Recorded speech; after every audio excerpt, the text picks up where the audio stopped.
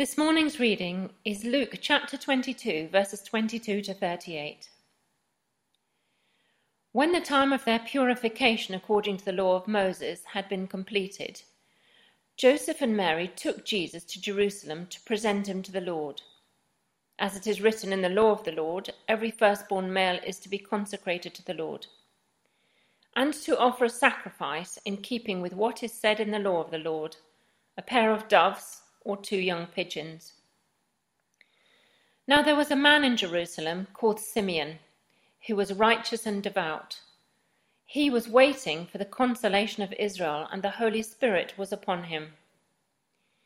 It had been revealed to him by the Holy Spirit that he would not die before he had seen the Lord's Christ. Moved by the Spirit, he went into the temple courts. When the parents brought in the child Jesus to do for him what the custom of the law required, Simeon took him in his arms and praised God, saying, "Sovereign Lord, as you have promised, you now dismiss your servant in peace. For my eyes have seen your salvation, which you have prepared in the sight of all people, a light for revelation to the Gentiles and for glory to your people Israel." The child's father and mother marveled at what was said about him. Then Simeon blessed them and said to Mary, his mother, "This child is destined to cause the falling and rising of many in Israel, and to be a sign that will be spoken against, so that the thoughts of many hearts will be revealed. And a sword will pierce your own soul too." There was also a prophetess, Anna, the daughter of Phanuel, of the tribe of Asher. She was very old. She had lived with her husband 7 years after her marriage, and then was a widow until she was 84.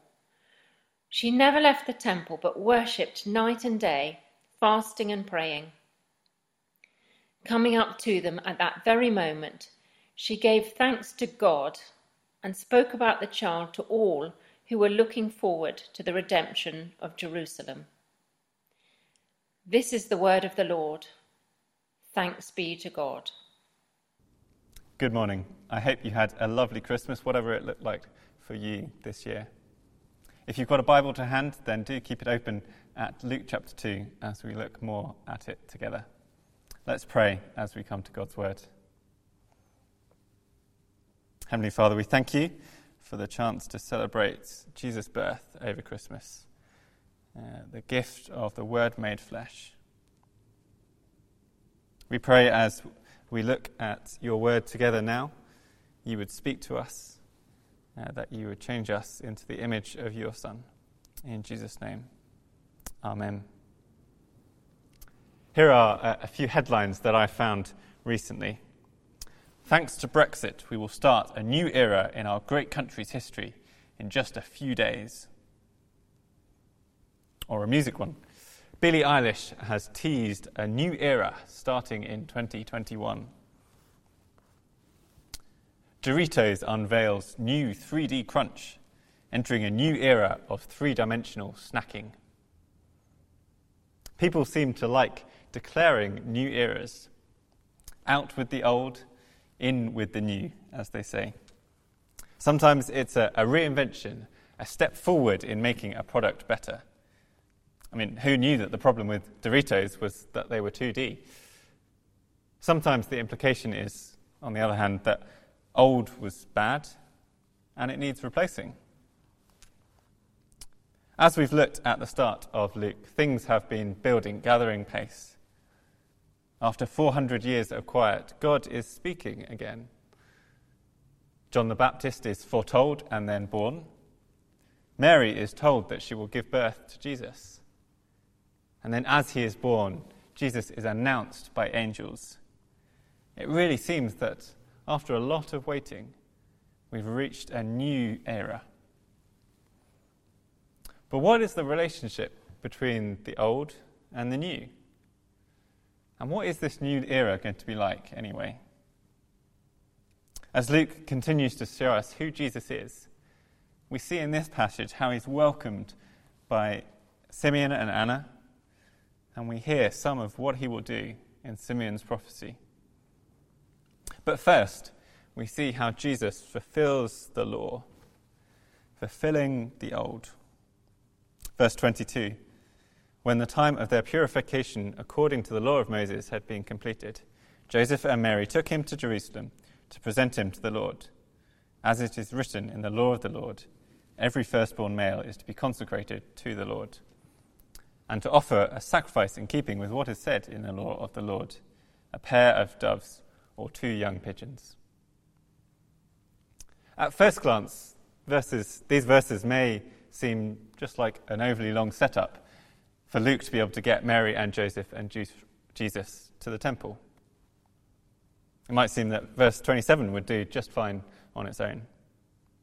But Luke has a point to make here.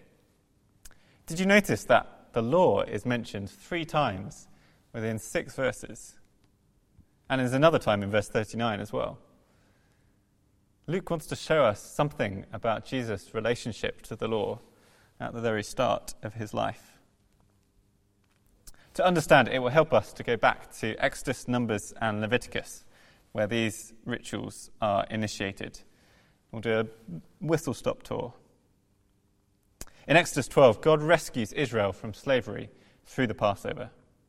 The firstborn of all the Egyptians is killed, but anyone in a household whose door is painted with the blood of a sacrificed lamb is spared. And so in chapter 13, we read that the Lord said to Moses, "Consecrate to me every firstborn male." Their firstborn children were spared at Passover, so now they're to be consecrated, made holy, set aside, people particularly dedicated to serving God.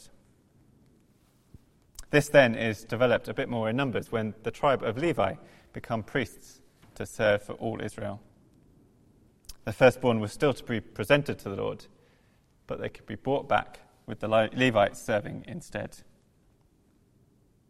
So that's why Jesus is presented in the temple. But there's another part of what Mary and Joseph have come to do as well. Leviticus is about life in the presence of God. To be able to go near to the tabernacle, his dwelling place, you have to be clean. Clean means not stained by the effects of the fall, one of which is pain in childbirth.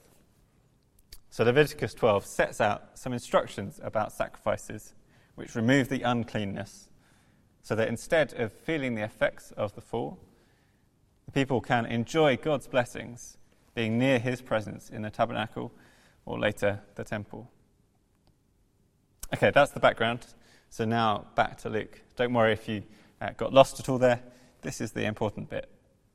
Why does Luke emphasize that Mary and Joseph do all these things, which are required of everyone anyway? Well, partly it is exactly that. Jesus has come to earth fully human. So he goes through everything that the people he's come to represent go through. He starts his life fully committed to God, but a human just like all of us, just as the rest of his life would be. It shows us something about Mary and Joseph as well. Poor though they were, unable to afford their lamb, but just with the 2 doves. They were faithful Jews, so they were ready to do what God required of them. But there's something stronger about Luke's emphasis on the law here too. As Luke is writing, Christians are being kicked out of the synagogues, persecuted by Jews, despite the claims that they were just following the Jewish Messiah. The Jews, the people to whom the Christ was promised, who were told what he would be like, didn't recognize that Jesus was who he said he was. So if the Jews were rejecting Jesus, were the Christians' claims really true at all? I mean, it may seem a little academic today. It's well known that Jews and Christians have different ideas about who Jesus is. But it's important for us, as it was for Luke's original readers, to know that Jesus is not disconnected from the law and the Old Testament. In fact, we see that he fulfills it perfectly. The new era that starts with Jesus' arrival is not out of the blue, separate from what has gone before, but it's dependent on it. That matters for us because it makes sense of God's plan. The new era is not a reset that makes everything in the past redundant. It's not a plan B hastily made up when plan A failed. It's perfectly in tune with what came before it. Everything is exactly as God intended. And it matters because it means we can learn from the Old Testament. The more we read these books, written hundreds of years before Jesus, the more we understand about him. He is the one who fulfills all the prophecies and promises, who succeeds where so many of the Old Testament characters fail, who goes far beyond all the amazing things that they do in his life. So, Luke has shown that Jesus and his family don't reject the old. They keep the law exactly. Now, Luke brings us to two representatives of that old law. Two representatives who we see welcoming the new era. Welcoming the new era. Did you notice how Simeon and Anna are described? Both are old. We're told Anna is 84 in verse 36. And from the promise given to Simeon in verse 26, that he would not die before he had seen the Lord's Christ, we assume that he was fairly old as well. We're told Simeon is righteous and devout. He had the Holy Spirit upon him. Anna is a prophetess, someone who speaks for God. She never left the temple but worshipped night and day, fasting and praying. These are people who have spent their lives truly trusting God. People who listen to his word, who live for him. They're not priests or leaders, people who might be seen to be religious in the world. They're ordinary, faithful Jews, trusting God each and every day. And most importantly, they're two people who have understood God's promises to his people. Two people waiting for God to send his rescuer. Simeon was waiting for the consolation of Israel. Anna spoke to those who, like her, were looking forward to the redemption of Jerusalem. See, throughout the Old Testament, God has promised that one day he will sort out the mess that the world is in. To give just one example, Isaiah 52, verse 9 says, "Burst into songs of joy together, you ruins of Jerusalem. For the Lord has consoled his people. He has redeemed Jerusalem." Simeon and Anna trusted God and were waiting for him to keep his promises. The success of a new era often depends on its relation to the old. People in a coup will often lock up or kill the old regime so that accepting the new era is the only option. But a good team manager will try and get the group leaders on board when trying to implement a new strategy. If those people are enthusiastic to make changes, to start this new era, then others will follow. Simeon and Anna are outstanding examples of the faithful Jew, under the law, trusting God. How do they react as the new era comes in, when Jesus is brought into the temple to them? Well, they're overjoyed to welcome him. Verse 8, Simeon took him in his arms and praised God. Verse 38, coming up to them at that very moment, Anna gave thanks to God. In this new era of the early church, it may look like that the old wants nothing to do with the new. Jews gave Jesus to the Romans to be killed. Christians were not welcome in the synagogues. But we see here in Luke that true Jews, those who truly trust in God, who believe his word, faithful people like Simeon and Anna, they welcome Jesus and the new era that he brings. So if we're faced by questions like, why wasn't Jesus recognized when he was alive? Or why didn't he make it more obvious that he was the Christ? Luke gives us confidence that he was recognized by those who were truly looking and waiting. And as we wait for Jesus' return ourselves, a wait that can be difficult at times, this man and woman set an example of how to wait well, waiting, trusting God's word, welcoming Jesus, and speaking about him. But we've still got one more question. What is this new era like? Luke has most of the rest of 2 books to tell us, but in this passage we get a little glimpse. Guided by the Spirit, Simeon says much about what this tiny baby has come to do. And we'll quickly look at 3 things to finish. First is that the new era brings salvation. Remember the scene here. Simeon is in the temple courts. He sees this young couple that he's never met before. He takes their tiny baby and says, "Sovereign Lord, as you have promised, you may now dismiss your servant in peace, for my eyes have seen your salvation." It's amazing, isn't it? This baby is the Lord's Christ that Simeon has been promised he will see. The Christ who doesn't just bring salvation, but who is salvation. A salvation coming not in swords or bullets, vaccines or ventilators, but in a child.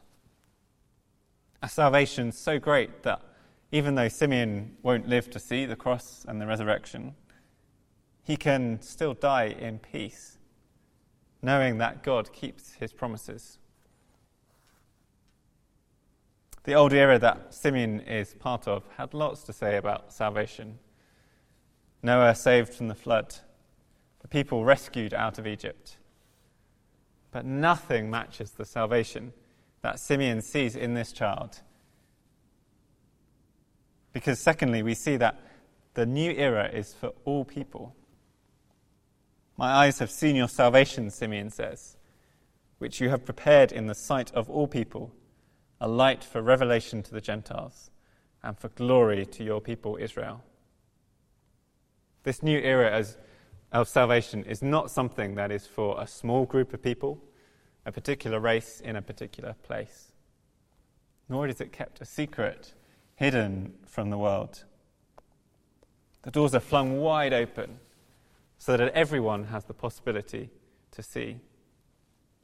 Jesus is a light that shows God's plan to the Gentiles when previously it was hidden. And he's a light that fulfills all the promises given to Israel. Though they're just a small group in the corner of the temple courtyard in Jerusalem, the baby that Simeon is holding will impact the entire world. This new era is salvation for all people. And thirdly, the new era brings division. How are you at writing cards? What would you put in a new baby card? I'm never any good at those kind of things, but I don't think I'd ever write anything like this. Then Simeon blessed them and said to Mary, his mother, "This child is destined to cause the falling and rising of many in Israel, and will be a sign that is spoken against, so that the thoughts of many hearts will be revealed. And a sword will pierce your soul too." It's not very cheery, is it? But just as Simeon has understood from Scripture that the salvation that Jesus brings, he knows that not everyone will accept it. The arrival of the new era is not something that can be ignored, and there are only two responses. Many will reject what is offered and continue to do so today. Some will even oppose and kill him, leading to much grief for Mary. But some recognize in Jesus the same things that Simeon and Anna do: the fulfilling of God's promises, salvation for Israel and for Gentiles. At the start of his gospel, Luke records Simeon's speech to give us confidence in this new era that Jesus' birth has brought about. It's a dividing era, but it's one of salvation for all people, no matter where we are or who we are. It may be that you've been reflecting on Jesus in a new way over Christmas, with all that is different this year. I'd encourage you to hear this good news that Simeon proclaims and respond to it. And for those who have welcomed Jesus, like Simeon and Anna, we can trust that he is the Christ that is promised in the Old Testament. God's plan is on track, and we can wait well for him to return. We've seen that as Jesus' birth heralds a new era, it isn't completely disconnected from the old. Jesus fulfills the law. He's dedicated to God. And those who truly understand God's word welcome this era, knowing that it is far better, salvation for all people. Let's pray. Heavenly Father, we thank you for your plan of salvation written in the Bible. We thank you that it is a plan that encompasses the Old and the New Testaments. We thank you for the example of Simeon and Anna, how they waited and longed for your salvation, and how they responded when it arrived. Help us to respond similarly to Jesus and to wait well for his return, trusting your promises and speaking about you. In Jesus' name, amen.